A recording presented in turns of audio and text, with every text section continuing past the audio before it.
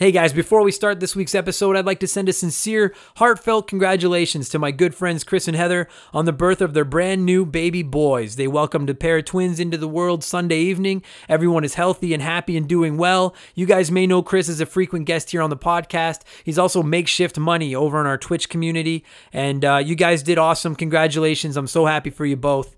And I can't wait to have your boys on the show for episode 900 or whatever it ends up being way down the road. Congrats, you guys.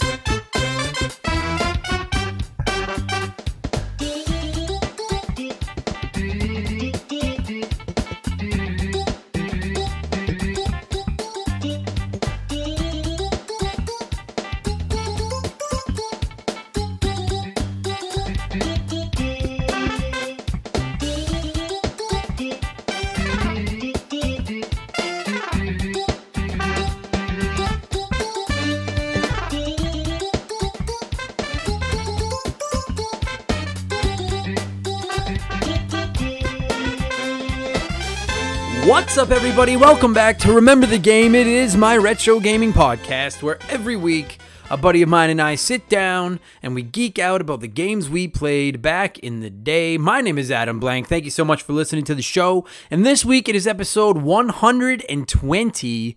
And I was about to do the 180 thing for darts because I was thinking it was 120, but it's 180. So man, in 60 episodes, in like a year and change, when we hit episode 180, I'm pulling out the 180.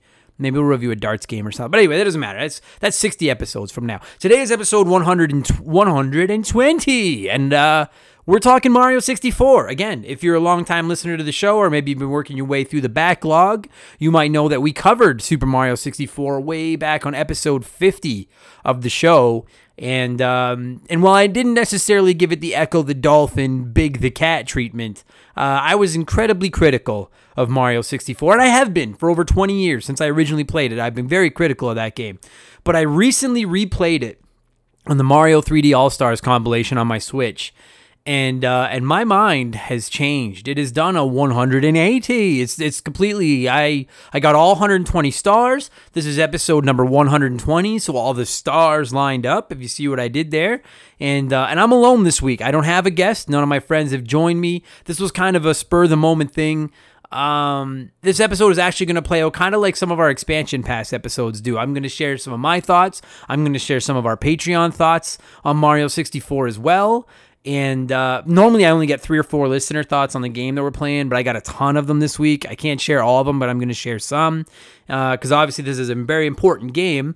And this is going to me attempting to bury the hatchet and apologize to Super Mario 64. I'm going to straight up apologize on the podcast this week. But speaking of apologies, before we get into that, I'm sorry to tell you that it is time for our fabled Remember the Game intro. And you guys know I usually start it off with a minute or two of my own personal ramblings. The snow is falling as I look out the window here in Edmonton, Alberta, Canada right now on October fucking 20th. And I won't lie to you, normally I kind of like winter. I'm one of those weirdos that doesn't mind winter because comedy gets really busy in the winter, so I make lots of money. Plus it's an excuse to just hibernate inside and play video games for a few months instead of having to go out and face the world.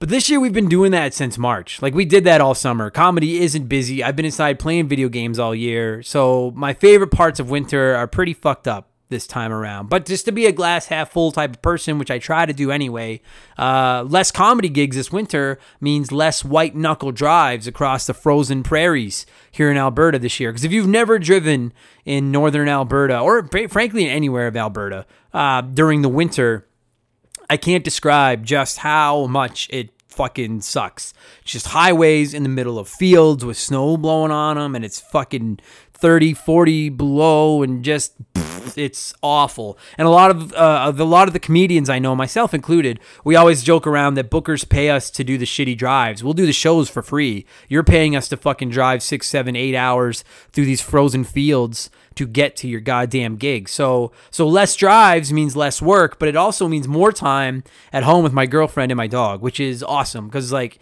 dude, I was basically doing comedy nonstop for about 4 years before COVID hit. And I was not seeing a lot of my family, my girlfriend and my puppy here. And it's been really awesome just kind of hanging out with them and seeing them again. She's working from home too, my girlfriend. So we've seen more of each other in the last 6 months than we have in years. So I'm kind of excited about that. And it also means more time to work on Remember the Game, like the podcasts, the Twitch streams, the Let's Plays, hanging out with you hot dogs. And just if some people have asked, if you don't know why I've started calling my listeners hot dogs, it originally began as just a stupid joke on the Twitch stream. And it just kind of stuck. So trust me, if I'm calling you a hot dog right now, it's the highest praise that I can pay you. I promise. It's a compliment. It's not a bad thing. If I was calling you an onion ring, that would be a bad thing. But a hot dog, that's a compliment. So put that shit in your cap. All right, that's a nice thing. The podcasts are still going really well. We are at 30 episodes of Expansion Pass, and now this week will be the 10th episode of Game Patch, which is my gaming news podcast. And then obviously we're at 120 episodes of this.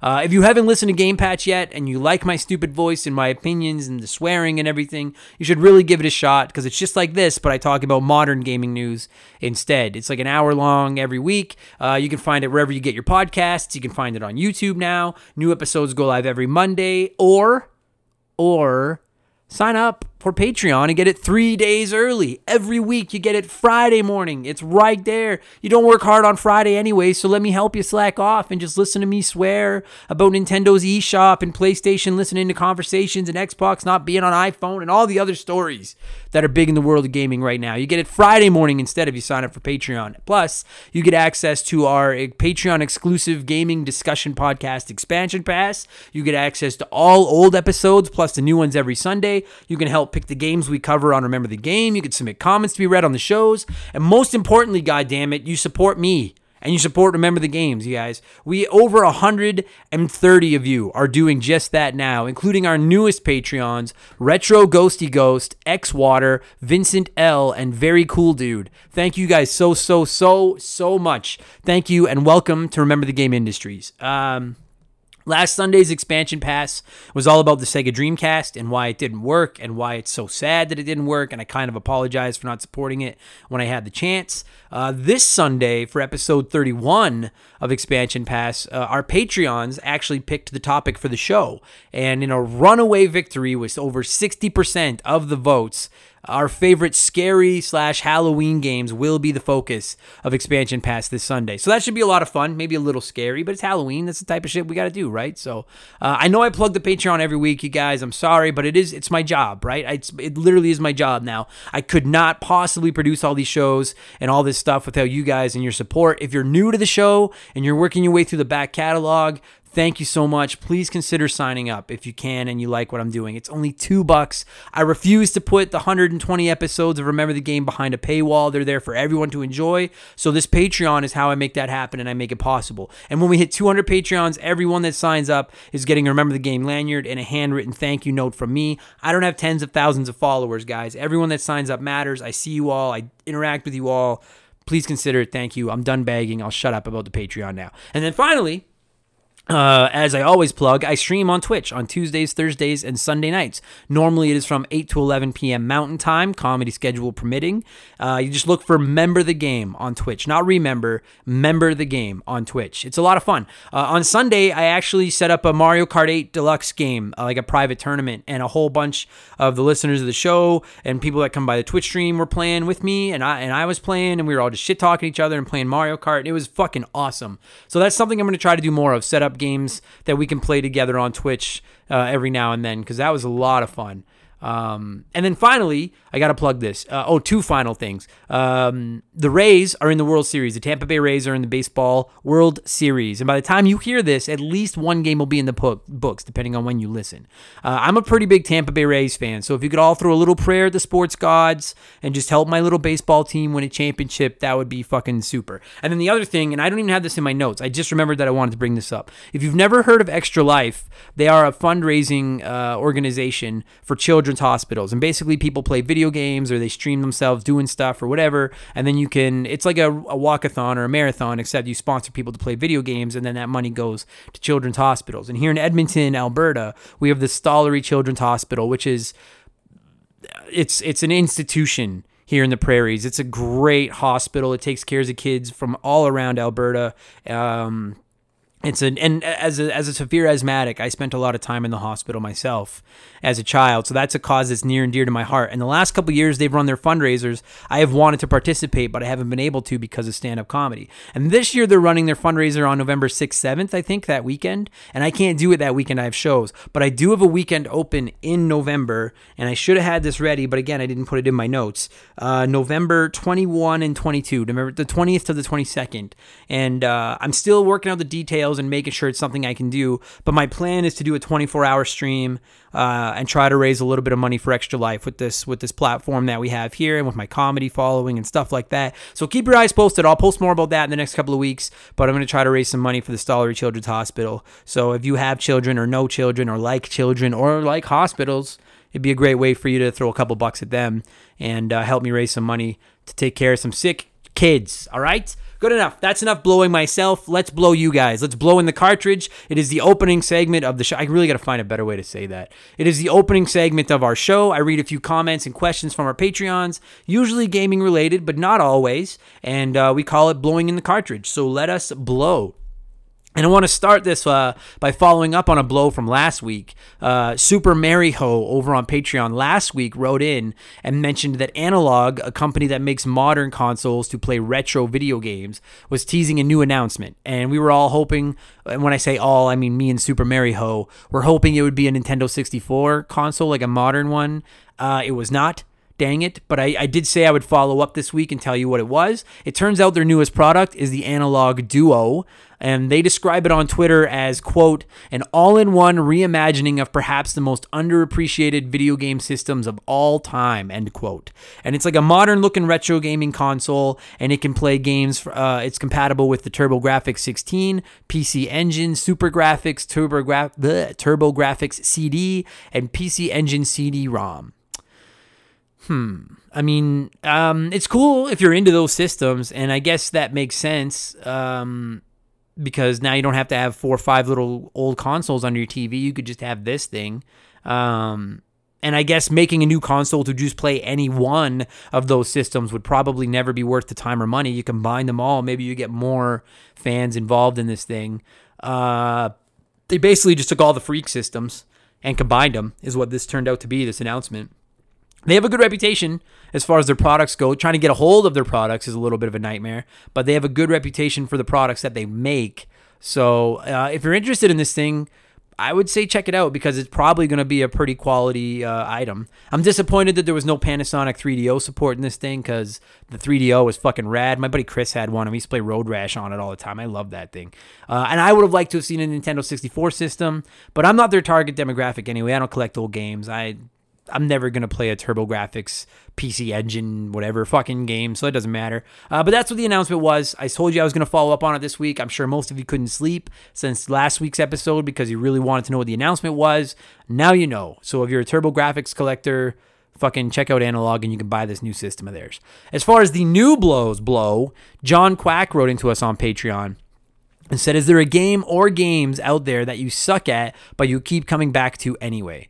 Yeah, pretty well every game that I fucking play. No. Well, I do suck at a lot of video games. But no, seriously, see, I do normally get mad at games that I suck at and walk away. I've gotten a little better as I've gotten older, but normally if I'm really bad at a game, I'm like, I'm not fucking playing this. That's why I don't play Madden anymore, because I'm fucking terrible at Madden, so I stopped playing it. Overwatch, though. Overwatch was one that I stuck with for a pretty long time, even though I suck at it and I don't really play online. I loved the art style of Overwatch. I thought it was a lot of fun. Plus, I could play as Mercy, and she was a healer, so I could just kind of hide behind my teammates and just heal everyone and not actually get into the fights myself, and I did really well when I played as her. So I did play a lot of Overwatch despite not being good. And I'm actually really bad at Sonic. At just Sonic the Hedgehog games, but I keep playing them. I don't like Sonic 2. I have probably tried to beat 20 times. I can't beat that fucking game. I'm so bad at it, but I come back to it every few months and I try it again. I just keep banging my head against the Sonic case. I don't know why. I actually have a Let's Play of Sonic 2 over at youtube.com/remember the game. You can find it over there. So Sonic is one that I keep coming back to. And then like, there's probably lots of NES games back in the day that I was terrible at, but I kept going back to them. And it wasn't so much that I kept going back to them because I loved them. I kept going back to them because they were all I had to play. So Overwatch and Sonic would probably be my main answers to that. Smash Brothers a little bit as well, but I'm not as bad at Smash as I am at Overwatch and Sonic. Adam Anderson wrote into us on the old Patreon service, great name, and said, as a fan of the Ninja Turtles, great franchise, have you watched any of the 2012 to 2017 CGI series from Nickelodeon? And if so, what are your thoughts on it? I thought it was really well done and easily the best series since the original after going in with a lot of skepticism. Adam, I have indeed watched the 2012 series, or at least the first 2 seasons. I didn't finish it because it got taken off Netflix here in Canada. And I actually want to say that only the first 2 seasons got added to Netflix here in Canada to begin with for some fucking reason. But I did watch those first 2 seasons. My girlfriend and I actually went to Japan a few years ago. You guys have been talking about that 100 times. And that is a long-ass flight. And I actually downloaded pretty well the entire first 2 seasons off Netflix onto my iPad and watched them on the plane and sit in the airport and fucking loved it. Because the same as you, man. I originally was skeptical of it and wrote it off because of the art style and how childish it looked. But it was really fucking good. I fell in love with it. I thought it was really well done. I actually really liked the way they did Michelangelo in that series. I liked that Raphael was Jerk Raphael. My biggest criticism of that was probably Donatello, because he's my favorite turtle, and I didn't care for the way they did him in that series. I didn't like how they made him fall in love with April because I thought it was weird. And I also thought it was weird that the guy, fuck is his name? That's going to drive me crazy. Rob Paulson, I think is his name. The guy that did the voice of Raphael in the 87 cartoon did the voice of Donatello in the 2012 cartoon. And I don't know why on earth they did that. I couldn't hear, every time I heard Donatello talk, I was like, well, that's Raphael. It's not fucking Donatello. You know what I mean? But yeah, I really liked it. I really liked the early 2000s cartoon as well. I think that's probably my favorite of all their cartoon series. I love the art style in it so much. I'd probably rank them best to worst. I'd probably go 2003 cartoon, 2012 cartoon, 87 cartoon, and then I didn't care for Rise of the Ninja Turtles, the newest one, at all. I didn't like it at all. But fucking rights, Adam. Good question. And same as I always say, you guys, a Ninja Turtles post is practically a lock to get read on this show. I love the Ninja Turtles. I would love to do a Ninja Turtles podcast. I actually wanted to do one where I just reviewed an episode of the 87 cartoon each week because I have the whole series here on DVD, but I didn't know if it'd be any good, and I just wanted an excuse to watch that cartoon again. So, but anyway, thanks for talking Turtles with me, Adam. Good email or letter, whatever. And finally, speaking of letters, it's letter time. It's letter time. I'm so bad at singing that. And this week's letter comes in from Retro Ghosty Ghost, and Retro said, does anybody miss movies or pardon me, Retro said, does anybody miss movie/game rental stores as much as me? I know there's still a few out there, but none where I live or travel to. I miss the excitement of going inside a store and wondering if there's any new games to rent, or reading the back of a game box carefully, because if you fucked up and got a terrible game, there went your entire weekend. Oh man, I love that your handle is Retro Ghost and you're talking about remembering stuff that is just dead as fuck. I love that. You're goddamn right. I miss and remember renting video games at those stores. My girlfriend and I were actually just talking about renting games and movies the other day and how fun it was to walk into the store and have all the shelves and you could smell the popcorn if they had a popcorn thing. And I specifically, I remember when Super Mario Bros. 3 came out for the NES, and I'm sure some of you listening remember this as well. My mom would take us to this video game store, this rental store in Calgary sometimes, and every time she would take us there, they had this fucking wall of Super Mario Bros. 3, just that bright yellow box, and I would run over to it, and I would just go over that with my one good eye. I would inspect that entire wall, praying that one of those yellow boxes had the cartridge behind it, because if none of them had it behind it, then there was no copies left to rent. Like for months, until we got our own copy, that was my go-to. And if I found one, I was ready to go. I'm getting Mario 3. And if I didn't find one, then I'd start doing homework on the other games. Because like you said, you were basically just taking a chance. At this point, you're going by the box art and what it said on the back. We didn't have any phones with internet and Google and shit like that in our pockets to look up reviews. And everyone listening that grew up in that era must have stories of taking a chance on a game, getting home, and then realizing that it fucking sucked and just ruining your weekend. Particularly when it came to licensed games like movies and TV shows and stuff, because most of those games fucking ate ass. But when you weren't sure what to rent, do you take a chance on some game you've never heard of like Dragon Warrior, or do you take a chance on Back to the Future? And then you get home and find out Back to the Future sucks all kinds of ass. Oh, that was the worst feeling, man.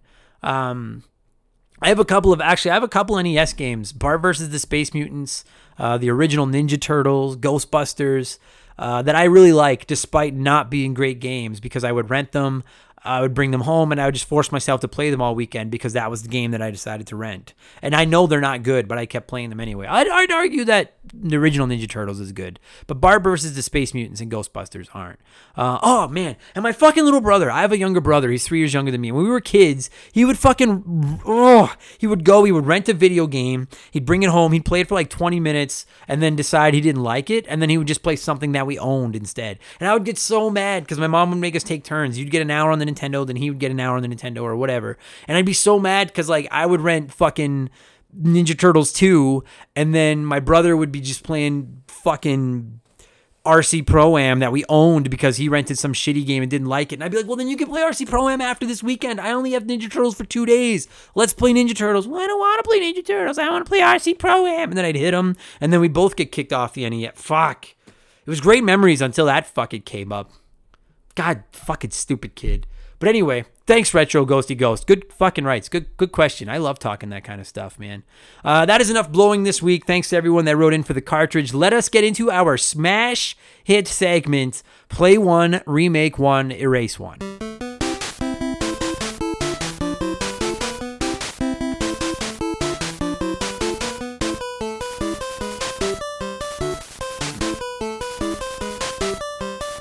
And as always, a huge thank you to Classic Concentration for the NES, speaking of games that we would rent, for unknowingly providing us with our theme music for Play One, Remake One, Erase One. The rules are simple, you guys. Each week, I give our listeners 3 retro video games. They can play one as it was released, they can remake another one as a modern AAA title, and the third game is erased from time forever. And this week, it's the NES's 35th birthday, so let's use some NES games edition. Our contestants are Mike Tyson's Punch-Out!, Contra, and Batman the video game.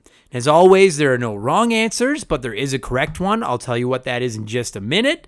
And also, as always, I can't read all of them. This segment will go on forever. We get so many comments on this topic every week, but I did see all of them. Thank you to everyone that played. I got as many as I could in. And I gotta say, I have not played much Batman on the NES, but it is constantly one of the games people tell me they want to see covered here on Remember the Game. It comes up all the time. So I put it up against 2 games that I know very well in Contra and Punch-Out to show it a little bit of love, to try to be like, hey guys, I see you like that game. Here it is. And it got smashed this week. So many people erased Batman. So now I don't know what to think. Is it good? Is it not good? Do you guys like it? Do you not like it? I got to sit down and fucking play this game, I think. So we'll get into this, but I was shocked at how many people dumped Batman. And our first contestant this week is X-Water. And X-Water wrote in and said, I'd play Contra. It still holds up pretty well, and its whole style isn't as well suited to modern game space. I'd remake Punch-Out! And include an RPG segment where before each fight you have to train, going up against a strong puncher, do endurance training mini games, or get your speed up so you can dodge, fighting someone with long reach, train your legs to close the gap, that kind of stuff. I think it would make Punch-Out! Kick ass. Sorry, Batman, I never played you, so I got to erase you.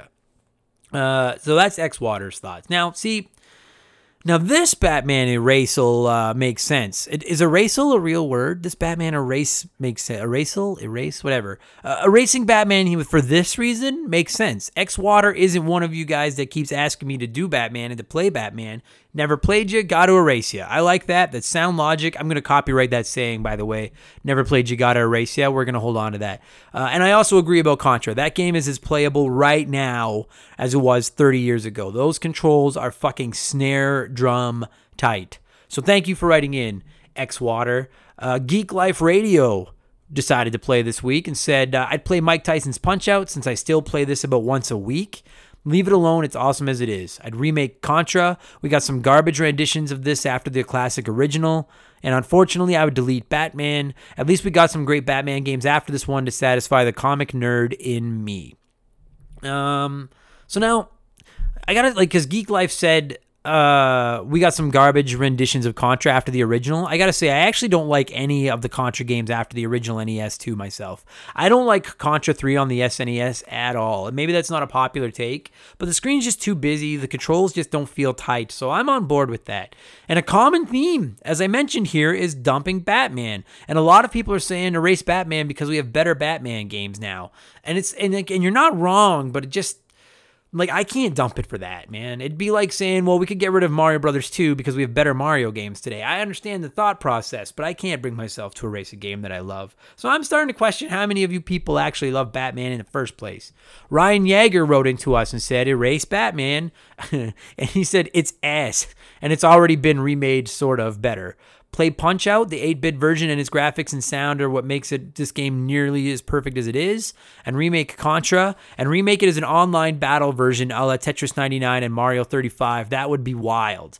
I won't lie, Ryan, this got my attention. Calling Batman ass made me laugh. And then a Battle Royale Contra game sounds fucking awesome. Leave it as one hit kills you, those little red dots flying everywhere. Goddamn, I would play the fuck out of a Battle Royale 8-bit style Contra game. That'd be so fucking so sick.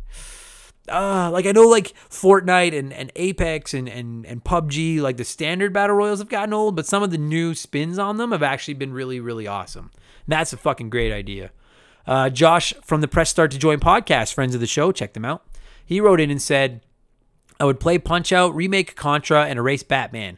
Punch-Out as it is looks great for its age and the gameplay is super tight. Contra was always a mess, so I'd love to see some better level design, maybe in a 3D environment, and I love how it's a ripoff of so many things, with Stallone and Schwarzenegger as the art for the heroes, and H.R. Geiger alien designs for the boss, and would we be entering up, up, down, down, left, right, be a menu button?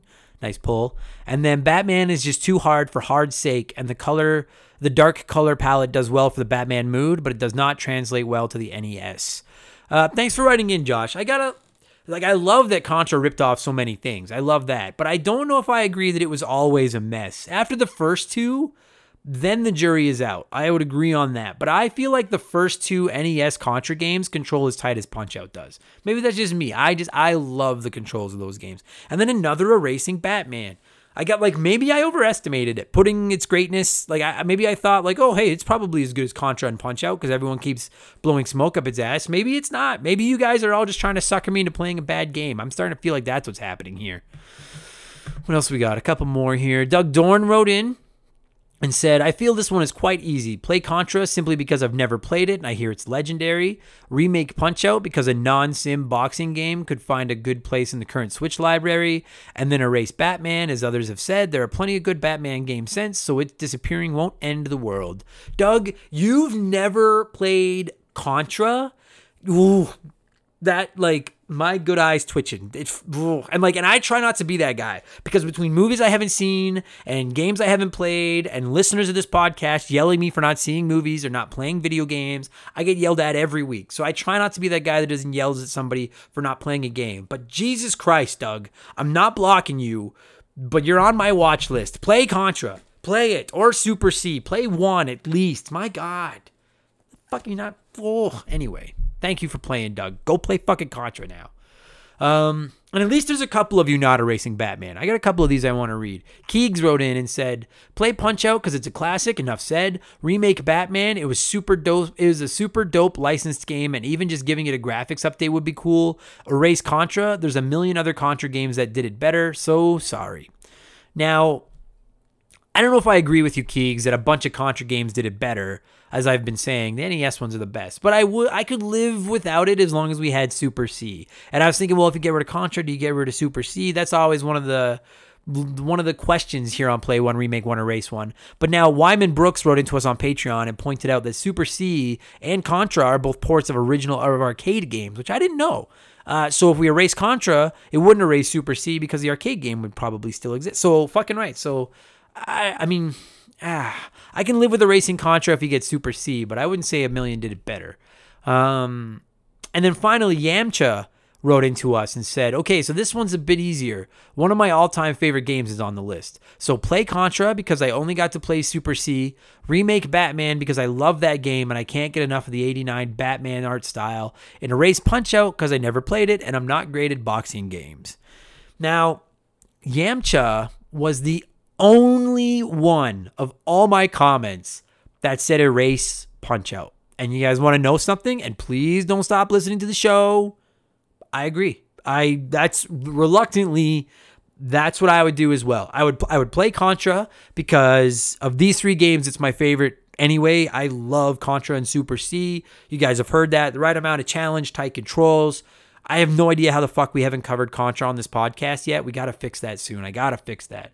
I would remake Batman despite barely ever playing it. And that's just because I would want it made as a 16-bit style game instead. I had Batman Forever on my Super Nintendo and it sucked so much ass. But I played it like crazy anyways because Batman games are fun to play. And by most accounts, Batman on the NES was good. So I'd make it into an SNES Batman, make it look kind of like Batman Forever. And by default, it would just get better because it'd be the SNES version. And then I'd play the fuck out of it. And I know to say this on a retro gaming podcast is sacrilege, but I would erase Mike Tyson's Punch-Out for 2 reasons. Hear me out, for 2 reasons. A, Super Punch-Out is the better game, and I will go to my grave arguing that. Super Punch-Out is better than regular Punch-Out. And 2, I can't beat it. I know I can't beat it. I'll never beat it. Soda Popinski fucking shows up in my nightmare sometimes. So it can just, I'm done getting angry at Mike Tyson's Punch-Out. It can fucking go. Give me Contra, remake Batman, and I'll just go play Super Punch-Out. So that is my answer. Thank you to all of you that played. I'm sorry I can't read them all. You guys know I try every week.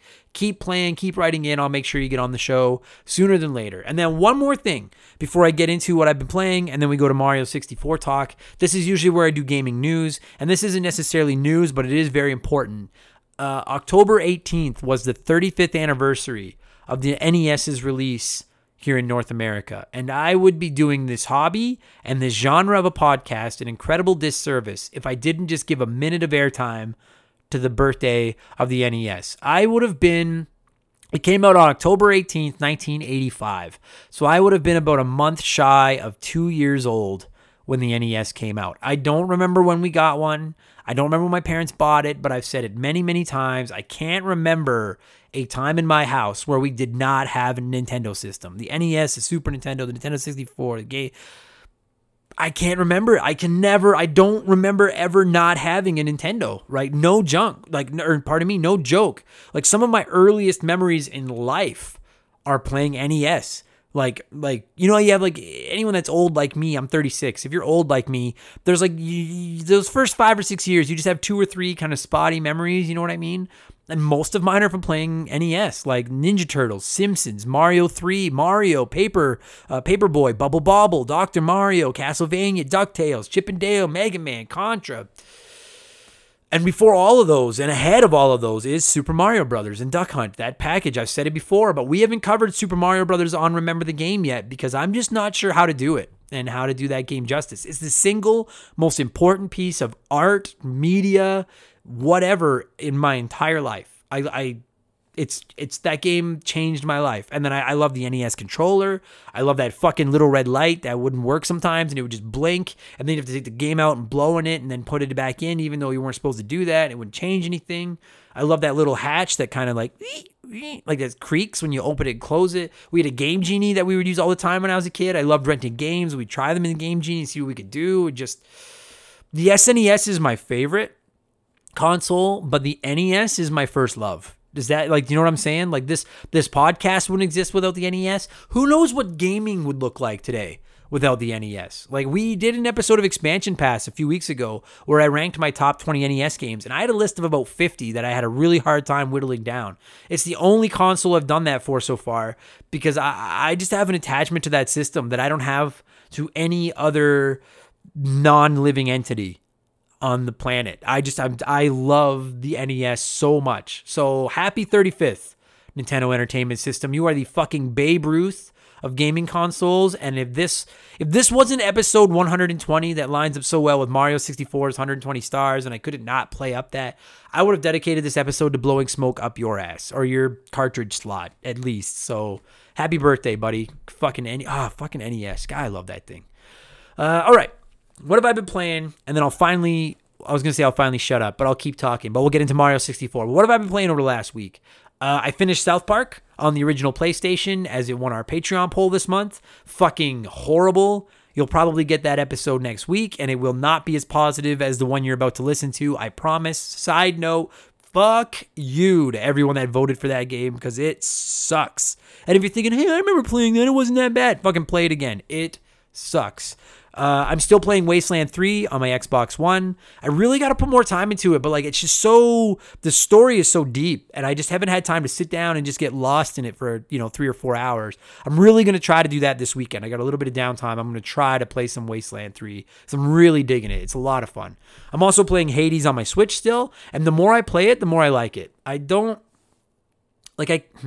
can't decide if I like it better than Dead Cells. I feel they're similar. If you haven't played Dead Cells, it's another roguelike hack and slash. You get different weapons and you get stronger every time. They're very similar in certain ways. So I don't know if I like it better than Dead Cells, but the fact that I put it in the same tier as Dead Cells is incredibly high praise because I have a lot of time for Dead Cells. And Hades is fucking dope. I'm really digging it. And then I'm getting into Aladdin on my SNES. For Adam Sucks at Video Games, as per the Patreon request. There will be a Let's Play series of that up probably the next few days. We'll probably do an episode of the show, Remember the Game, about Aladdin sooner than later as well. I'll save it for the show. It's okay. I'll save it for the show.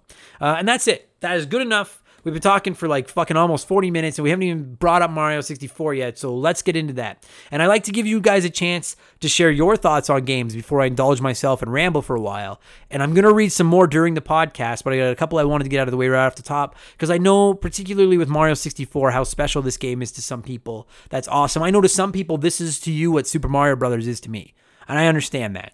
So I got a couple I want to share, then we'll get into my conversation, or I guess me blabbing, and more of your thoughts. Adam Anderson wrote into us on Patreon and said, "This game just makes me happy.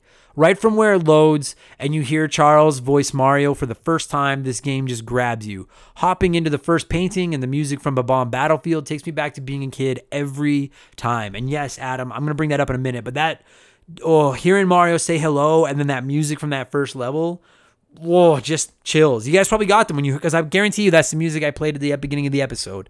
And you probably got those same fucking chills that I got when I heard it again. So good. And then Vincent L. wrote into us on Patreon. And Vincent said, "I grew up with Mario 64. It's a classic, a staple to the Nintendo 64 collection that has withstood the test of time. I grew up watching my big brother play this game as he would defeat all three Bowsers with no problem. What a flex. Even though this game has its flaws, it still has a very special place in my heart."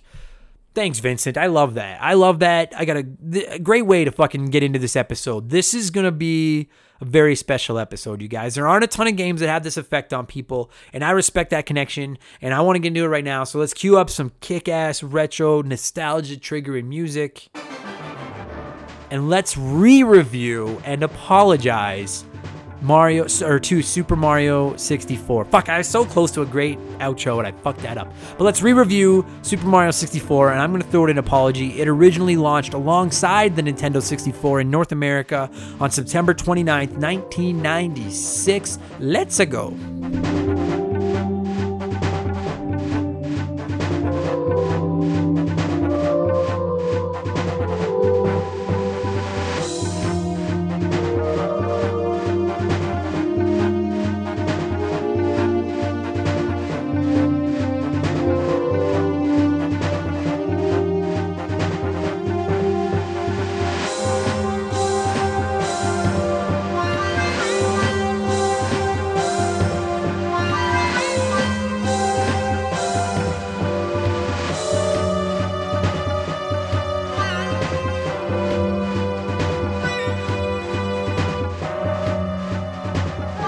So for Game Patch and Expansion Pass, those are the two podcasts that I host solo every week. I write out quite a few notes. I wouldn't call it necessarily a script per se, but I make sure to write down everything that I want to talk about. I'm not doing that for this. Remember, the game is all about memories, nostalgia. It's off the cuff. So I'm just going to speak from my heart this week. I have a couple of quick notes so I don't forget to bring up the stuff I want to bring up. And we're just going to let it flow and just let it happen. It's going to be like flying in Mario 64, except way better. It's just going to be fucking smooth and, okay, I guess it's nothing like... Somebody might have turned the podcast off right there if they heard that this episode was going to be like the flying in Mario 64. It's a terrible it's a terrible, terrible analogy, but it's going to be good. It's going to be fun. It's going to be smooth. A quick backstory. If you're newer to the podcast, I'm a huge Mario fan. I'm a big platforming fan. It's my favorite games. Mario's my favorite series of all time. Platforming is my favorite genre of all time. I've played and beaten all of the mainline core Mario games. but I've always had a beef with Super Mario 64. I remember getting it and Mario Kart when we got our Nintendo 64 back in the day, and I played so much more Mario Kart than I did Super Mario 64 because I didn't like it. I fucking hated 3D. I wanted Mario in 2D without a stupid camera that I had to try to control. Just run from left to right. Just run, jump, easy. That's what I wanted. I did beat Mario 64, and then I said I was done. Never again. And frankly, I felt the same way about Mario Sunshine and most other 3D platformers. Mario Galaxy was the first 3D platformer I played that I really thought got it right, that really got a hold of me. And to this day, I still think a lot of my beefs with Mario 64 are legit, and I am going to get into those. It's got its faults, and I'm not going to ignore those faults. But it's also one of the single most important and iconic video games of all time, and I'm not pig-headed or stupid or stubborn enough to ignore that fact. So we reviewed Mario 64 way back on episode 50, 70 episodes ago. It's like a year and a half ago. And I intended to rip it and echo the dolphin size hole in its ass. I came into episode 50 ready to light Mario 64 up. I did end up tearing it up too hard because I have too much goddamn respect for it. But I also did say that I don't think it's that great or that fun, and that I do think it's overrated. So when Mario 3D All-Stars dropped last month on the Nintendo Switch, obviously I bought it, and I decided I was going to replay Mario 64 for the first time since the 90s, and I did a full 120-star run. There's pics on my social media for you pics or it didn't happen wankers. There's pics over there to prove it. And it really changed my mind. And we're going to go over the good and the bad of this game right now because it's not perfect. But a bunch of our Patreons shared their memories with me as well. I'm going to share a bunch of them. This is going to be a heartfelt, there's a lot more good than bad and a lot more good than I remember there being in this game. And I want to clean this up and I want to fix it. And I want to start this whole thing before I read any of your comments or get into what I like or what I don't like. I want to start this off by doing something that I haven't done in 120 episodes of Remember the Game, and something that I may not ever do in Remember the Game again. And I want to apologize. I want to apologize to Super Mario 64 and to Shigeru Miyamoto and everyone else that was responsible for that game. I severely underrated it. I had so much fun playing through this game this time around. So much. I still got stuck a few times, particularly when it comes to the flying, which is fucking horrendous. We're going to get there, but it was really fun. It's Mario. And it was like, this is what I wanted from Mario. It's just fun. And I don't know why it didn't click with me earlier and why it did click with me now, but it finally just set into that. It was like a Tetris piece. That line just falling into that fucking column perfectly. That's what happened with this game this time when I played it. And what really makes me happy about that is the fact that I know how special this game is for so many people. And even when I was really sour on it, I understood why. Because it's charming, it's colorful, the music gets stuck in your head for days. It triggers those warm, fuzzy, nostalgic feelings like few games do. But I didn't get those feelings, and now I get them too. So now I'm one of you guys. I get it. I get the love. Wyman Brooks wrote into us on Patreon and said, I saved up and bought a Nintendo 64 as a 6th grader at some point after the initial release of the console, so I didn't get the game and the console on day one. When my parents didn't want to get me the new system, I actually ended up getting Mario RPG that came out the same year, which my childhood brain equated to a different version of a 3D Mario, and it actually worked out because that's a classic in its own right. By the time I got the Nintendo 64, GoldenEye was out, it blew me away. I was also really into Diddy Kong Racing and some other multiplayer games. I'm not sure why, but I had no desire to play Mario 64 at first. I think as a child of the late 80s, I liked my Mario 2D, and I still preferred that way. We ended up getting a copy of Mario 64 as my younger brother was born in 91, and this really is his Mario. Needless to say, watching him play completely sucked me in, and I have a ton of fond memories of us playing this together. I have vivid memories of coming home from hockey and seeing him play this game for the first time, being mesmerized by how colorful and fun this game looked. We're over 4 years apart, and this was the first game we really bonded over and learned together as we worked toward 120 stars. And I know that's a long comment and a long email, but I fucking love that. That is a great story, and I I'm going to try my best to not keep repeating myself, but I get how big a game this is, and I'm so glad that I feel the same way now. I fucking rights, baby. And it was weird because this always is a one-player game, and that's just fucking weird to me because, like, Mario 1, Mario 3, Super Mario World, they were 2-player, and second player got to be Luigi. And then Mario 64 comes out, and the 464 has 4 controller ports. So you're thinking like, oh man, maybe I could play Mario 64 4-player, and then it turns out it's just a 1-player game. That is just, it's so weird to me. And I know there was like a leak a few months ago where someone hacked into Nintendo and got a bunch of their old files, and there was like, it looks like at one point Luigi was going to be in the game and then he wasn't.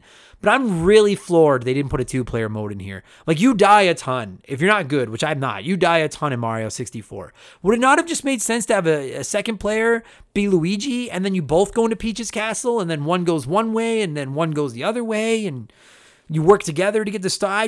I was floored that I'm really shocked that it's not a 2-player game. But that's a great story, bonding with your brother over. My brother and I did the opposite. He loved Mario 64, and I'd get mad at him because I wanted to play Mario Kart, and he insisted on playing fucking Mario 64. Miles from BringBackRetro.com wrote in and said, "This is my all-time favorite game. The kind of game that I will never get bored of. If anyone had a Nintendo 64 on release, unless they were the weird kid with pilot wings, they had this game." I didn't know any of those kids, by the way. I was and still am obsessed with how good this game is and how the speedrunning community is still all over this game. I think it's still the most sped run game. Is it sped run or speed ran? I don't know how you would say that, but it's still the most speed ran game to date. However, I wasn't a fan of the DS re-release, and I haven't played it on anything bar the Nintendo 64s. That's my favorite controller. Yes, I may need counseling after admitting that. Yes, you fucking do, Miles, okay? That controller, fuck me. I think that's part of the reason Mario 64 finally clicked with me. Dude, I had so much more fun, and I found it so much more playable playing it in my handheld Switch mode with the Joy-Cons or with the Pro Controller particularly, as opposed to trying to play with that fucking abomination of the Nintendo 64 controller. I hate that fucking thing. I hate that controller. Fuck me. And that's a great way to get into this and really breaking down the stuff I like about this game. People have been breaking Mario 3D All-Stars balls since that package was announced. There's no Mario Galaxy 2. There's no bells and whistles. There's no remasters. They didn't clean up anything. It's not high def, whatever. I don't think that those are issues personally, but that's a different debate for a different show. Either way, I was so excited. As a Mario fan, as a Nintendo fan, when they announced that package, I broke my pre-order rule and was like, day one, I'm getting my hands on 3D All-Stars. And when I loaded that game up on my Switch, and I turned on Mario 64, because I was like, I'm going to play them in order, and that fucking title screen comes up, and you hear that, it's a Mario, and then he does the hello. And you could do the stretching of his face, where you control that gloved hand. You could pull his nose over his eyes and just make him look all fucking elephant man-y, like... Even when I was completely against this game and a total critic, that gave me nostalgic chills. You know what I mean? It's just so iconic, that fucking, the hello. And then you fire up the game, and he jumps out of that pipe, and he's outside of Princess Peach's castle, and Lakitu is flying around. He's got the camera on the fishing pole, and I was 13 again. There is something so magical about running around the outside of that castle. Right? Anyone listening to this, and I'm sure 99% of you listening to this have played Mario 64. You know what I'm talking about. Running around that castle is just... we'd never seen that before. It was the coolest thing. To see that castle in 3D and to see everything else and finally see all the shit that we've just kind of imagined how it would look like. And to hear Mario talk as he did jumps and things was just the wildest shit. Like, another game that I've been very critical of is Ocarina of Time. And I feel like stepping out into Hyrule Field and Ocarina of Time and then jumping out of that pipe and being outside of the castle, those might be two of the most all-time standout moments in video games. I don't know if it's just as special. I don't know if you're not a baseball fan, you're not going to understand what I'm saying. But when you go to a baseball game, if you're a baseball fan, every time you walk out of the concourse and see the diamond for the first time, it's just the greatest feeling. And that's how I feel outside of that castle. It's just so it's magical. I know it sounds like such a stupid word to say, but it's just so magic and special, and And the game, dude, like I couldn't believe it. He hops out of that pipe and like it's so bright. And Mario's got that bright red and blue and the white, and it's against that green grass and the blue sky, and even the dirt path looks good. And just, I know it's really pixelated and stuff like that, but just to see all these bright colors and 3D clashing with each other was like looks so good, you guys. And then the first level, like it's fine, but the music. Oh, that music when you go into Bob-omb Battlefield, like we mentioned earlier. And it just makes you feel warm and fuzzy inside, you know? And even then, when I was playing it on 3D All-Stars, even then, I got to that music and I had the warm fuzzies and stuff, and I still was like, I'm going to get my 70 stars, I'm going to beat Bowser, I'm going to shut this down, and I'm going to go play something better. And I think it was probably, I can't remember what star it is where you race Koopa the Quick up the mountain. It's one of the first stars. I think it's the second one. I think you fight the Bomb King and then you race Koopa the Quick. But anyway, if you know what I'm talking about, you race this giant Koopa Trooper to the top of this mountain. And I had Mario doing all these jumps. This is on my replay on 3D All-Stars. I had Mario doing all these jumps that I know like the back of my hand now, like the triple jump and the duck backflip super jump and the cutting an edge and then sideways cartwheeling jumping, and it felt so good, and it just clicked. And it did not click with me when I played it the first time, but it clicked this time. And I started to warm up a little bit, and I started to be like, all right, man, this isn't so bad. It's like, you know, it's like a cat that you hate at first, and every time the cat comes around, you just like him a little more. And then as the levels went on and each star went on, they just made me feel like a kid again. And it was like, and I was so engrossed, and even the bright yellow coins, they're so big and the way they spin, and when you get them, and the more I played, the happier I was, and the game just started to make more and more and more sense, and it just, fuck me, dude. And it has been so long since I played this game. I have not played Mario 64 since the 90s. And it's 2020 now. And like, so the game almost felt new again, because I couldn't even remember where to go for half the stars or to find certain levels, and it was like experiencing it for the first time, but almost deja vu, because I knew the music, I knew the sound effects, but it was also like playing a game for the first time. And it was just, I don't think I've ever felt that way playing a video game. It was so weird, man. And I couldn't remember everywhere I had to go. I knew I was doing some levels in the wrong order. I'd find a new painting and go in and find out that I'd skipped like 3 levels and I didn't know where they were, or I'd be getting stars in the wrong order. You know, because it does have Mario Odyssey undertones to it, where you see stars all over the level, and you know you can grab a specific, or you're supposed to get a specific one, but you can go get any other one if you can see it, and then you're collecting them out of order, and you can play the levels in any order you want, kind of as you're finding them, and just so I can see, because I love Mario Odyssey, and I can see the inspirations that Mario Odyssey drew from this game. It just clicked so well, and it's all standard stuff now, but it was all so new back then. You know, and I think maybe part of the reason I enjoyed this playthrough so much was because I love Mario so much, and now I can finally appreciate where it started, like where 3D Mario started. You know what I'm saying? Like the camera, the open world, the random order. It just felt so good, dude. I love that random stars just pop up in the castle. And I love that the castle makes sense, and the castle is its own level. And you're like, I don't know what's behind that door. But then you open the door, and then there's another painting that you didn't know was coming, and it all just felt right. And there's an upstairs, and then an upstairs, and a basement, and a courtyard, and Princess Peach's bedroom, or whatever, that room with just the windows. I guess it's her bedroom. And there's a courtyard with a pond in it, and ghosts, and there's that lake outside, and there's pipes in the basement for plumbing, and none of it feels out of place. And it feels like the only limitation to how much you can explore is you and is your imagination. Do you know what I'm saying? Like, and just to finally see this castle that we knew existed, but to finally see what it looks like in 3D, and to see it in, fuck, man. And I'm going to break down each of the levels in a minute. I'm going to go through all 15 stages, and just give you my quick thoughts on each one, because there are some of them that I like and there's some of them that I don't.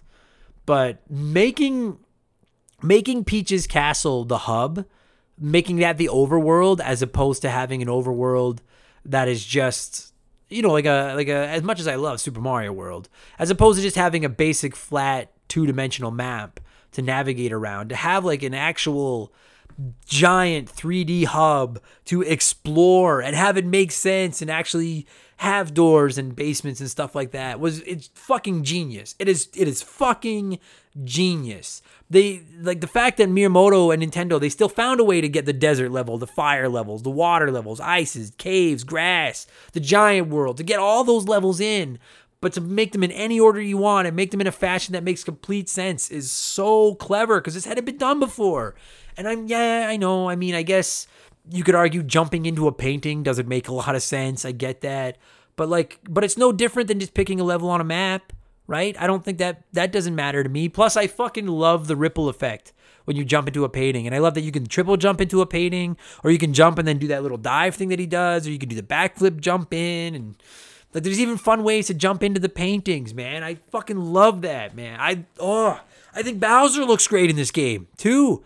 Dude, he's my guy. Everyone knows I'm a huge Bowser fan, right? He's my man. And he looks so cool in this game. I know he's really blocky and primitive and pixelated, and I know Mario is too, and everything is, but obviously this was the first one. That'd be like going back to play Super Mario Brothers, the original one, and then being like, well, he's just a fucking square. Like, of course he is. This is the first one. I love the way he looks. I love the way they established how big he is. They hadn't done that with the original games, with the 2D games. And this time, we finally got to see Bowser in 3D. And you really got a grasp of just like how giant this fucking lizard is compared to Mario. I love that. I hate that he talks. I don't like it anytime he talks in a game. But I guess you don't have a choice. You got to make him talk, I suppose. And then, of course, the iconic boss fights where you get behind him and you grab him by his tail and you twirl him around and you throw him, which is mostly awesome. I will say, even when I was really hard on this game, I loved the concept of grabbing Bowser's tail and like spinning him around in circles and throwing him. That was always cool. I do hate how fucking hard it is to stick the landing on your throws.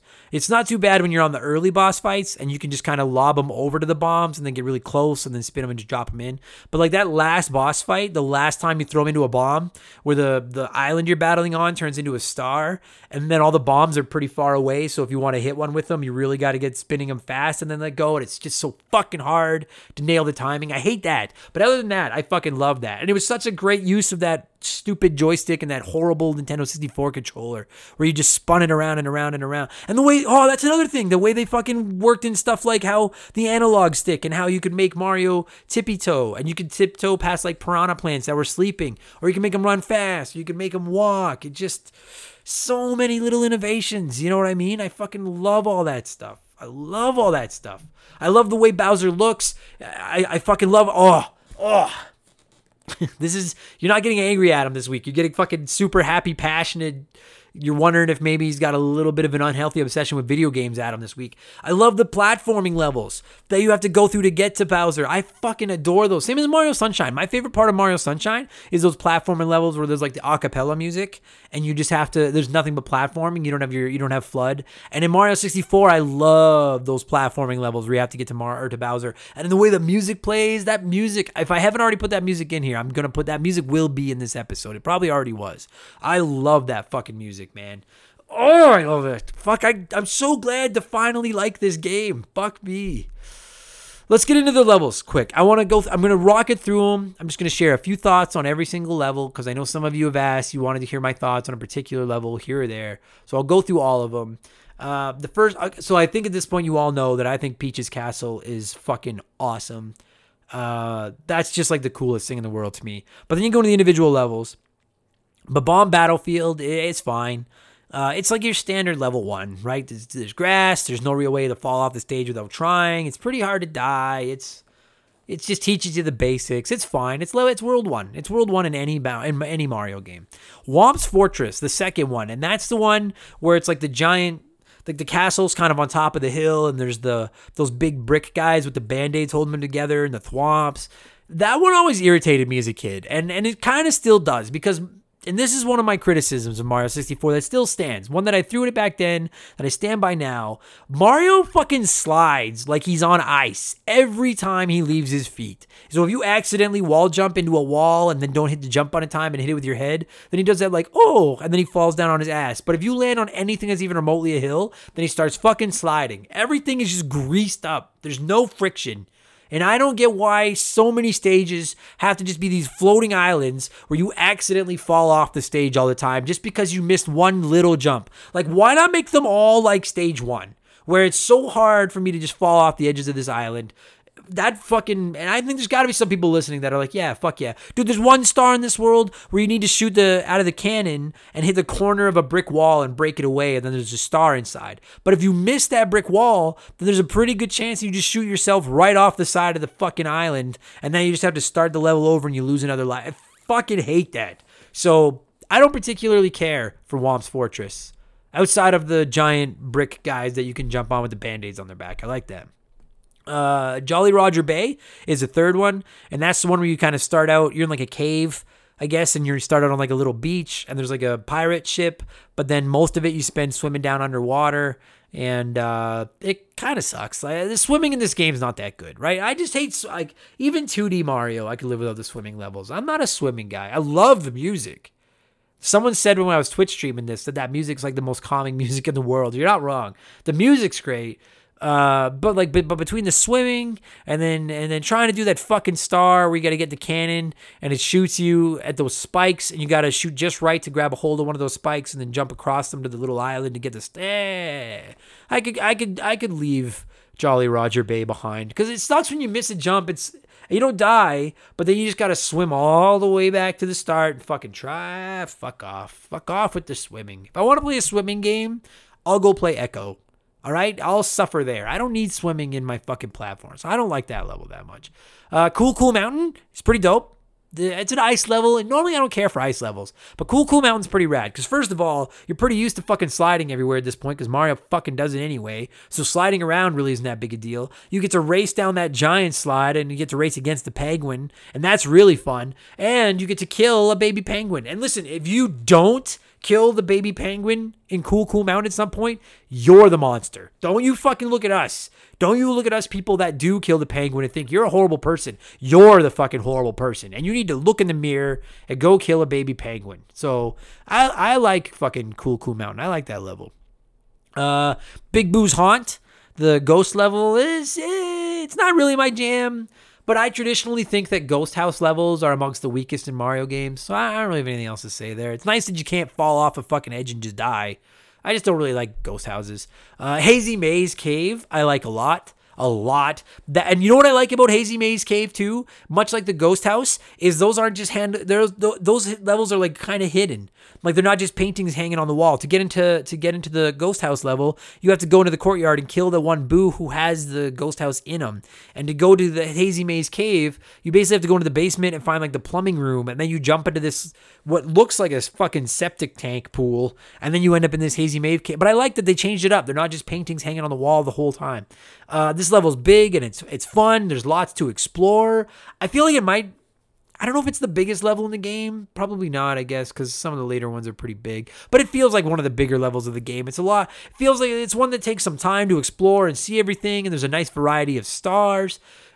The floating platforms with the 4 arrows on them, and you stand on whatever direction you're standing on, the platform goes that way. I think that's a really nice reference to Mario 3 as well. So I got a lot of time for Hazy Maze Cave. I like that. Plus, I like that name. I like that level a lot.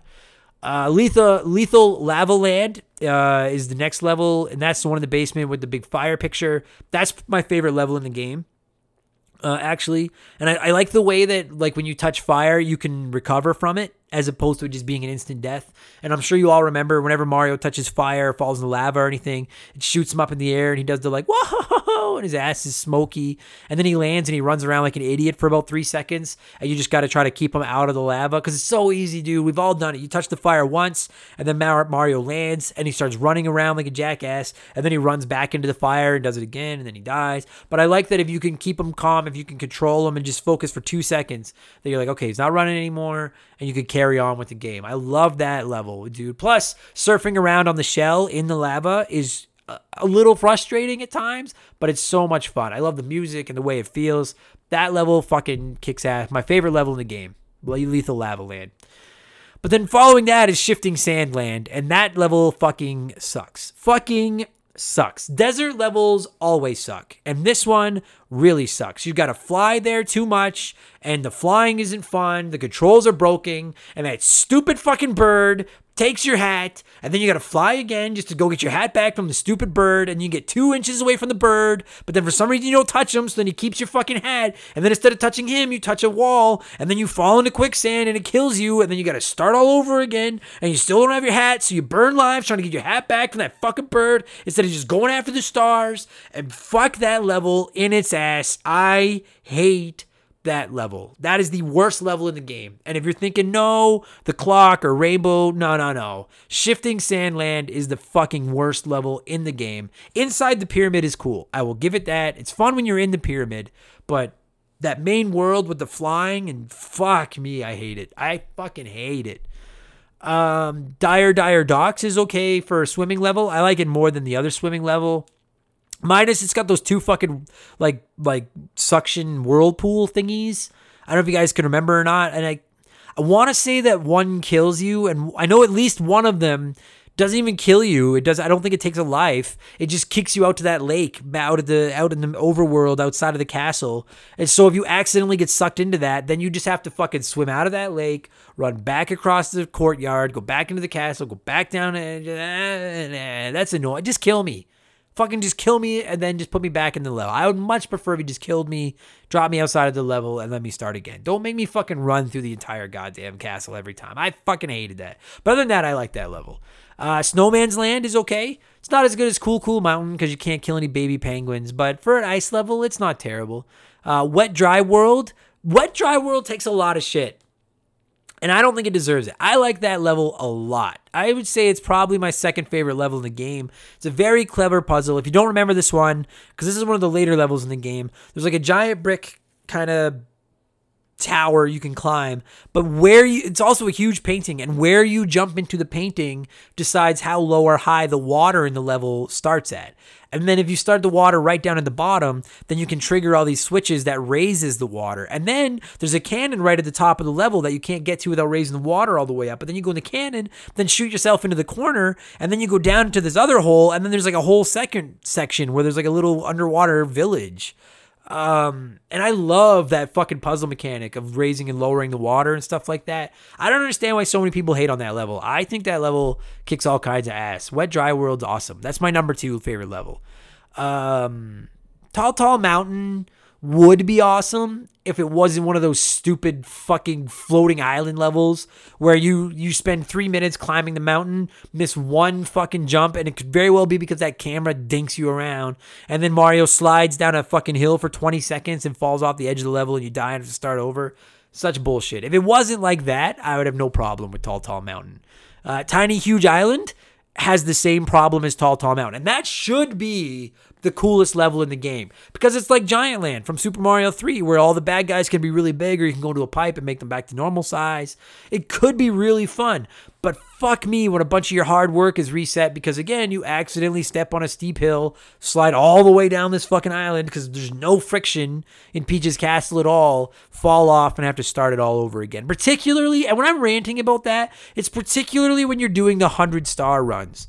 And you guys are the 100 coin runs because to get it, there's a 7th star in each level, but you have to collect 100 coins. And that can be such, oh God, when you're at like 90 coins and then you accidentally miss one little jump trying to get a coin, slide down a hill, die, and then you got to watch them fall for like 3 more seconds before it finally just acknowledges that you're dying. Then it spits you out. Then you go back and you have to collect all your fucking coins again. I fucking hate it. But other than that, Tiny Huge Island should be awesome. It's not, but it should be. Tick-Tock Clock. A lot of people shit on this level too because it's too hard, but I like it. I actually really like this level. I like that it's fucking really hard because, frankly, I didn't think it ever felt cheap.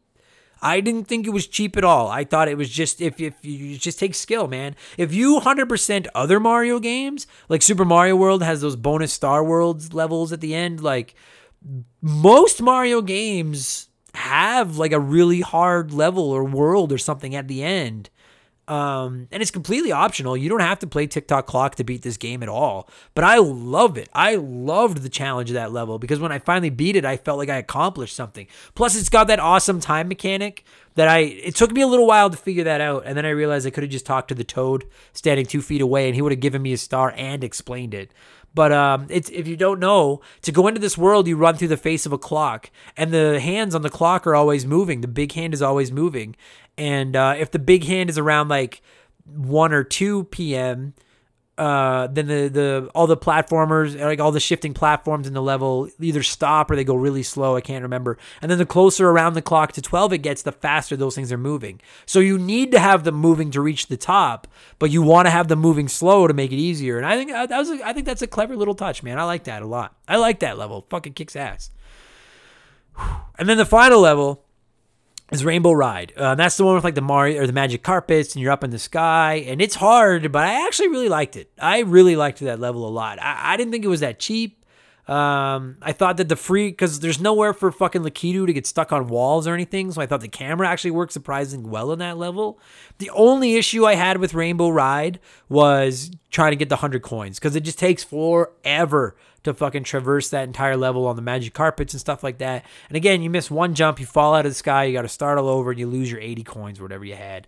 But I like Rainbow Ride. I thought Tick-Tock Clock was way harder than Rainbow Ride, and I like both of those levels. They're both way better than a couple of the other levels that I fucking ranted about earlier. Like that desert level can't hold either of their fucking shoes, man. It sucks.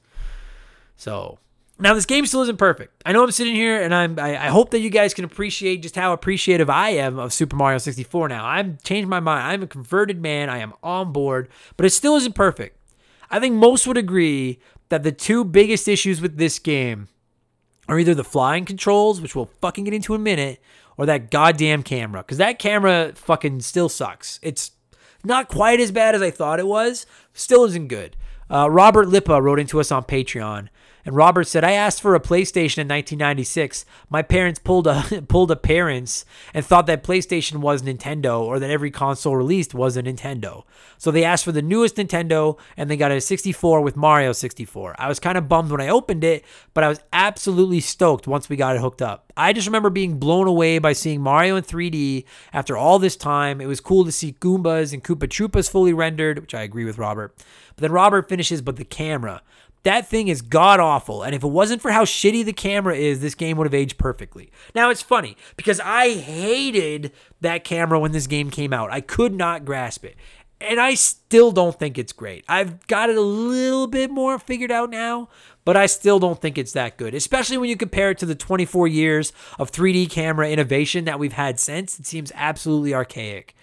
So on one hand, I agree with you, Robert. The camera at times can be borderline game breaking. Why fucking Lakitu, who's flying around behind you with a camera on a fishing pole, why he gets stuck on walls and it can't, for the love of God, just let the camera shift into the wall so I can see what the fuck I'm doing? Why you couldn't do that, I don't understand. You don't have to worry about realistic physics here.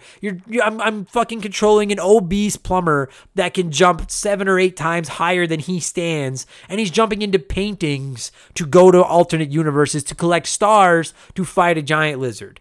I don't think you have to worry about a camera being able to pass through fucking walls. That's not your deal breaker. So I agree in that sense.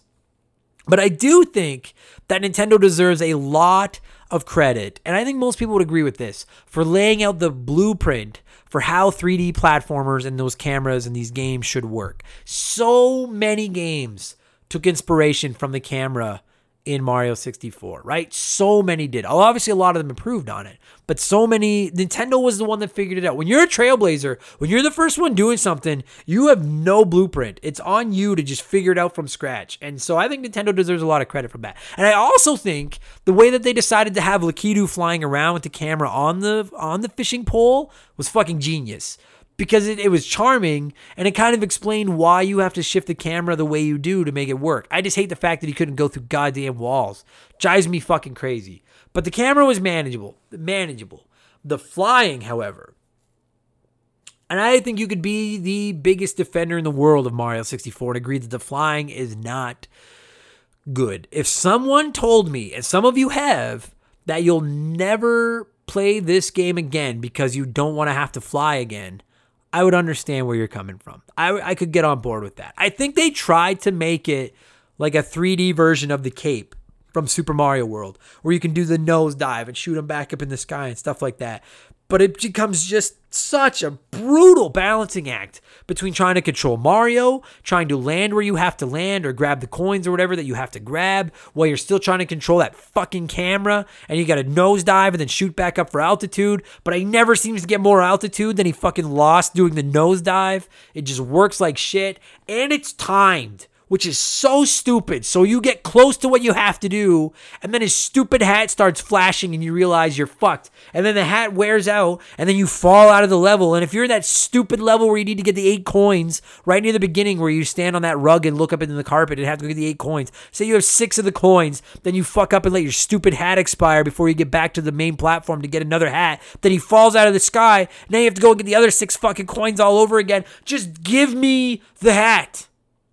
Just let me use it until I die or until I get a star and end the level. Just let me do it. It's not game breaking. It doesn't fucking control well enough to cheat and break the game or anything like that. God damn it. Get bent on making it fucking timed. Just give me the hat and just let me use the hat. It's not like fucking in Super Mario World you got a cape and then after 2 minutes the cape just disappeared. Fuck. That pissed me off. Like, thank God that there wasn't a level built around nothing but flying around in that hat. Imagine if Rainbow Ride had been 6 stars where you had to just keep getting those fucking hats and flying up to that castle in the sky. Fuck, I would have never 120'd it. I would have told it to go eat an ass. I would have been so done with it. The flying sucks. And quite frankly, the power-ups in this game as a whole kind of suck. Like the metal hat and the invisible hat are okay. I guess they're kind of neat. But that's my other big criticism of this game is that there's just the power-ups kind of stink. There's no mushrooms. There's no flowers. There's no raccoon tails or capes. There's no invincibility stars. Like one of the fun things about a Mario game is the power-ups. And I love that in future iterations. I mean, I love Mario Galaxy, and so maybe it's a little because there's not a ton of power-ups in Mario Galaxy either, but it's better than Mario 64. Mario Sunshine had no fucking power-ups either other than stupid new adapters for FLUDD. I hate that. Just I want mushrooms. I want flowers. That's just standard Mario. Give me those things, you know? And then you add in that there's no Luigi, there's no Yoshi. I know he's got a cameo, but that doesn't count, right? You lose all these things. You take the controls out of the equation. Pretend the camera works fine. Pretend flying works. And that's really the biggest issue with Mario 64, in my opinion. You brought in a ton of great new stuff. You innovated like crazy with the camera and the castle and all that things like that. But you also left some of the favorite features that we all love. And clearly the game is good enough that it doesn't cripple it to not have those. But I would have loved to have been able to get a fire flower in Mario 64. Or to get a mushroom and get bigger in Mario 64. And have an extra, instead of having that 8-hit health wheel, give me just an extra hit. Like give me standard Mario hits. You know what I mean? Those are my biggest criticisms. And then there's just a couple little things. Like I said, the way Mario slides fucking sucks. This game can be a little confusing. And especially if you've never played it before, and there's no help. Like, I'm floored by that. I can't believe they didn't just put a Toad in the lobby of the castle that you could go talk to at any time, and he would at least be like, hey, did you try this? Or something. You know what I mean? Like, they really just, and obviously we figured it out, and that's part of being a gamer in the mid-90s before the internet. We figured this shit out, but I'm a little surprised that they didn't put something in there to help you. Like, just to help you figure out where to go. That's just me. I'm a little surprised by that. And that's about it, I guess. I mean, it's like replaying it. I gotta be honest, you guys. Like when I replayed it on 3D All-Star, I don't remember why I hated it so much. Does that make sense? It's like I had such a beef on this game in the 90s, and I was playing through it on 3D All-Stars, and I was like, why did I hate this? This is really fun. I had a really good time playing it. I will play it again. 1,000,000,000%. I will play it again, and I will do another special run, another 120-star run, 100%. Aside from the flying stuff, and in a few of the levels, collecting the 100 coins is a pain in the ass. There really isn't even anything that I'm dreading about doing again. Maybe the desert level. That, like, you know, like a lot of video games that you've played through 100 times, there's one section, one level, one segment where you're like, I don't want to fucking do that again. Like, if you've played Halo, you're like, the library fucking sucks. Outside of the desert level in Mario 64, there's nothing that, like, I'm super dreading to playing again. It's a special game. It's a landmark game. And I love that it's so important to so many of you guys. I have a few more comments from you guys that I want to read before we shut this down. Xwater wrote in, and said, Super Mario 64 isn't a perfect game, but I love it so much. It's easy to look at it as flawed now with the rough camera, the tricky controls, but remembering that at the time, Super Mario 64 had literally no other good 3D platforming model games to model itself after, makes it truly a leader at the forefront of 3D. This game will forever be a GOAT for me. I was 5 years old when my friend showed me Mario do the special triple jump after collecting 120 stars, and it blew my little brain away. It still does. Fucking right, X-Water. Exactly. Nintendo, and I mentioned that, Nintendo wrote the blueprint for 2D platformers and arguably video games as a whole with Super Mario Brothers, and they did it again in Mario 64. Like, it would be like fucking being the first hockey player to take a slap shot. And it was just like, holy shit, you could do that. Like, it's just, you know what I mean? Like, people saw this and were like, holy fuck, we could do that. Everyone could do that, right? Like, one of the reasons I love indie games so much, because I play a ton of indie games now, is because they try crazy new things sometimes that haven't been done before. It's a fucking hard thing to do. Both because there's a chance everyone hates it because they're trying something new, but because you're learning as you go and you have nobody telling you what to do. It's like you're trying to figure out how to do something. It'd be like trying to learn how to drive without anyone teaching you how to drive. You know, it's not an easy thing to do. So, major tip of my backwards hat to that, right?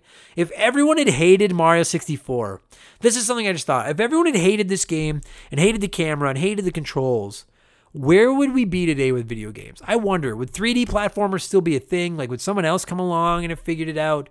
Or would we just be playing 2D? I don't know. It's fascinating to me. James Clark, a.k.a. Chuckletopia, wrote into us on Patreon and said, I spent hours upon hours playing this game at friends' houses. Alas, I was a PlayStation kid after the Super Nintendo. I didn't own a 64 until late in its lifespan. I never did beat the game at my friends' houses, though, and I only got the Nintendo 64 later on to play Majora's Mask, which was kind of a letdown after beating Ocarina of Time with a friend during sleepovers. For the record, and I'm going to finish James's comment, but Majora's Mask is a fucking letdown. Don't yell at me. I don't care. Okay, anyway, but Mario 64 was always the one that got away. We had a fun time now and then, but it always seemed the summer fling was just that. We're friends on Facebook now, but I always look back and wonder what could have been. I fucking love that analogy, James. I feel like that about the Dreamcast. I love that you just look at Mario 64 and just wonder, like, what if we had dated back then? Like, what if we had been a thing? I like that a lot. Go for coffee with 64, James. Go for coffee. Pick up Mario 3D All-Stars. Go to Starbucks. Sit down, have a coffee, and just catch up and see what you missed. I'm telling you, you won't regret it. Don't live with regrets. Fucking see what you missed. And you know what? That's a great point, too. I like that people, young and old, are experiencing Mario 64 for the first time with 3D All-Stars. And I'm very curious to see how it's being received if you never played it. Because nostalgia, as you guys know based on this podcast, is a powerful drug. A powerful drug. If you don't have those attachments to a game, I don't know how it goes over. I'm playing retro games for the first time for this podcast, and I try so hard to envision it as if I had that nostalgic connection to these games when I was growing up. But it's just not the same. There's no way to replace that drug. My girlfriend casually plays Mario. She had never played Mario 64. So when we got this collection, she tried it, and she was like, this kind of sucks. And I get that. It's blocky. The controls are finicky. It's confusing as fuck. And if you don't know what to do and you don't have an attachment to that music and things, I can see how you would fire it up and be like, I don't want to play this. You know what I mean? Remember, you get like 4 words to tell you what to do with this star, like race to the top, and you go into the level. Like he's like, let's go race to the top, and you're like, what the fuck does that mean? Like what top? Who am I racing? You know what I get how it would be overwhelming to somebody. So if you don't have that attachment, then I'm curious to see how it's received. And Doug Dorn, I bring that up because Doug Dorn wrote into us on Patreon and said, the Mario 3D All-Stars release is actually my first experience with Mario 64. I somehow missed everything between the first Mario All-Stars and Mario Odyssey. Jesus, Doug. Aren't you the one that didn't play Contra either? Fucking... That's strike 2, Doug Dorn, from like our intro when you said you didn't. I'm pretty sure you're the one that said you didn't play Contra. Anyway, so he goes and he continues. So far, I can see where some of the frustration came in, but honestly, for a Nintendo 64 launch title, I'm very impressed. You could really see the building blocks that led all the way to Odyssey, which is a huge compliment in my book. I'm looking forward to hearing your new, calmer, solo retrospective on Mario's intro to 3D. Thanks, Doug. Thank you for writing in. Go fucking play those games. And you know what? I've heard several people say that. I said it myself. I agree. I never noticed until this replay of it. how much Mario Odyssey was inspired by Mario 64. It's so, and I have such a soft spot for Mario Odyssey. It's probably my second favorite Mario game ever. So that's really fucking cool, man. The amount of times in Mario 64 where I grabbed the wrong star because they're just floating around and then realized that's not even the one I was intended to get this time was so cool. That felt like Mario Odyssey. I fucking loved it. I love that. Oh, I fucking love that concept. I love that it planted the seeds for what became so great. And I really am so happy that I've finally clicked and discovered why everyone loves this game so much. And just now it's not just important because I know it's important because I like it. Do you know what I'm saying? Like now I'm not just saying it for the sake of saying it. Now I fucking get it. I get the connection. I don't expect to do many episodes like this where we're re-reviewing games. You guys know that. But I'm not going to be re-reviewing a game and apologizing to it and changing my mind 100%. But I did that this time. If I was scoring this bad boy out of 120, because there's 120 stars, I might give the original Nintendo 64 version 90 because of that fucking controller. But the 3D All-Stars version feels great whether you play it with the Joy-Cons on the side of the Switch or you play it with the Pro Controller, particularly with the Pro Controller. It's so fun to get to experience this game with a real controller. If I'm scoring this, I'm giving it 115 out of 120 on the 3D All-Stars compilation. And I'm not only am I giving it a great score, I'm giving it a heartfelt apology as well. I apologize for shitting on you for 23 years, Mario 64. Well done. Tip of my backwards cap. I don't hate you anymore.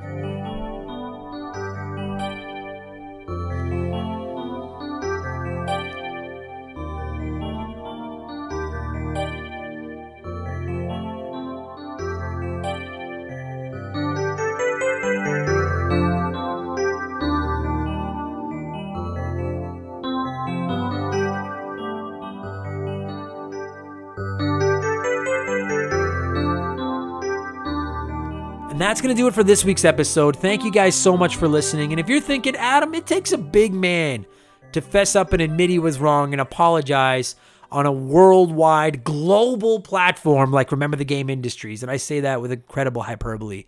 You're goddamn right. It does take a big man to do that, but I'm a big man. So that is what I fucking did. Listen, if you're enjoying what we do, if you enjoy the show, please consider supporting us on Patreon. I'm going to beg you one more time. It's only $2. It helps me out so much, and you get extra podcasts, you get a shout out on the show, you get help suggest games, you can send in comments, and a whole bunch of other stuff. This week's episode of Expansion Pass will be me and some of our listeners, including you if you sign up for Patreon, talking about your favorite scary / Halloween themed games of all time. Your music, it just really helps me, so please consider it. Whether you're working through the back catalog or not, if you like what I do, it's $2. It's affordable to everyone. We also have a P.O. Box. You can find the full address at our website, rememberthegamepodcast.com. But the address is Remember the Game, P.O. Box 69181, Edmonton, Alberta, Canada, T6V1G7. Don't send me any big gifts. Don't send me any glitter bombs or regular bombs or drugs or Ryzen or anything that's going to get me in trouble. Just a postcard from where you're listening from or a letter. Something like that would be really rad. And I'll send you something back too. Like that'd be really fucking cool to me. So hook me up. Say something nice. Just send me a letter. Right? The post office is just sitting there fucking doing nothing all around the world. Give them something to do. Give them a postcard to deliver. And check us out on Twitch. I stream there Tuesdays, Thursdays, and Sunday nights if my comedy schedule cooperates. It's Member the Game. Twitch.tv, and then look for Member the Game. Not Remember, Member the Game. You can follow me. It is free. It'll tell you whenever I'm online. You can come hang out. I love chatting with you guys. We play video games. It's a lot of fun. And that'll do it for this week's episode. Game Patch 10.0 hits the internet Friday morning for Patreons, Monday morning for free feeds. Expansion Pass will be back for episode 31 on Sunday, and I'll be back in 7 days with episode 121 of Remember the Game. Thanks for listening, you guys. Take it easy. Wash your hands, clean your controllers, and go play fucking Mario 64. Cheers. Remember the Game is brought to you by our Patreons. I just simply could not produce all the stuff that I'm producing these days without your support. And I would like to take a quick moment to thank every single one of you that has supported us at patreon.com/rememberthegame. And I'm going to do these in alphabetical order again because it's just too goddamn hard to try to work backwards because I'm used to doing it the other way. So if your name starts with like an S, a T, a Z, you're right at the end. I'm sorry. Maybe put it on 2 times speed and go through. And the newest Patreons, I'm going to say you guys right at the top from here on out instead of at the end because you guys are new. You get your one brief moment of sun at the top before you get stuck in wherever you belong in the lineup. So a huge thank you to Retro Ghosty Ghost, X Water, Vincent L, Very Cool Dude, Aaron Cuphall, Aaron Lawson, Adam Anderson, Adam Osirello, Alan C, Alex Martinez, Andre, Andrew Halapchuk, Andrew Wright, Andy Baker, Another Stupid Monkey, April Zane, Arpad Botos, Ashley Cronenbitter, Bader Barhumi, Ben Bulyu, Ben Busha, Ben Drinkin, Bradley McHugh, Brandon O'Brien, Brian McKay, Brian Medeiros, Brian Ransom, Bullfrog, Charlie M, Chris Campbell, Chris Fleury, Chris Wilson, Christopher Russell, Chuck Schlarp, Corey, Craig Rutt, Crash Bandicooted, Chris Knife 007, Dan T, Danny Vega, Dario Omen, Dave L, Dave McGee, Dave Thompson, David Ray, Desert Tortoise, Divalk, Doohow, Doug Dorn, Doxer, Dustin L, Dylan, Eric Cannard, Evan Refuse, Fraser Burns, Gary C, Geek Life Radio, Grimpy, Henri SJA Flash, James Clark, Jason Adams, Jason Cortez, Jeff Johnson from Game on GNT, Jeffrey Mathis, Jer Bear, Joe Buck, Joe Gillespie, Joe Mack, John Doskus, John Quack, Jordan, Josh Morgan, Josh from the Press Start to Join podcast, Kate Roberts, Casey Rarick, Keegs, Kevin Chincholo, Kevin Donlin, Kevin Hufford, CryptoVox, Kyle Paul, Lane Orr, Leon Knapskog, Les Winan, Luca, Mackenzie Wheeler, Mark Jones, Mark McHugh, Mark 209, Matt McLean, Matthew Davis, Michael Mathis, Mikhail Haig, Mike Brady, Mike Malowany, Nicholas Blackshaw, Miles from BringBackRetro.com, Morgan, Mr. Impressive, Mr. Nick, Nathan Tremblay, Nathan W., Nick Sills, No One Cares, OG Big Titus, Rex, Robert Fuchsia, Robert L., Rome 21, Ryan Bashor, Ryan Kinchin, Ryan Yeager, Scott Brooks, Scott V., Sean Razine, Sharonix, Slick Rick, Stupid Monkey, Super Maryho, The T-Word, Thomas D. Reynolds, Todd, Tom, Tony, Travis, Trevor Hillier, fuck, I was so close to not fucking one up. Trevor Hillier, Tyler Vladstein, Whiteboro, Wyman Brooks, Yamcha, and Zane Donovan. Thank you guys so much for the support. I appreciate it. Take it easy, and I'll talk to you again soon. Cheers.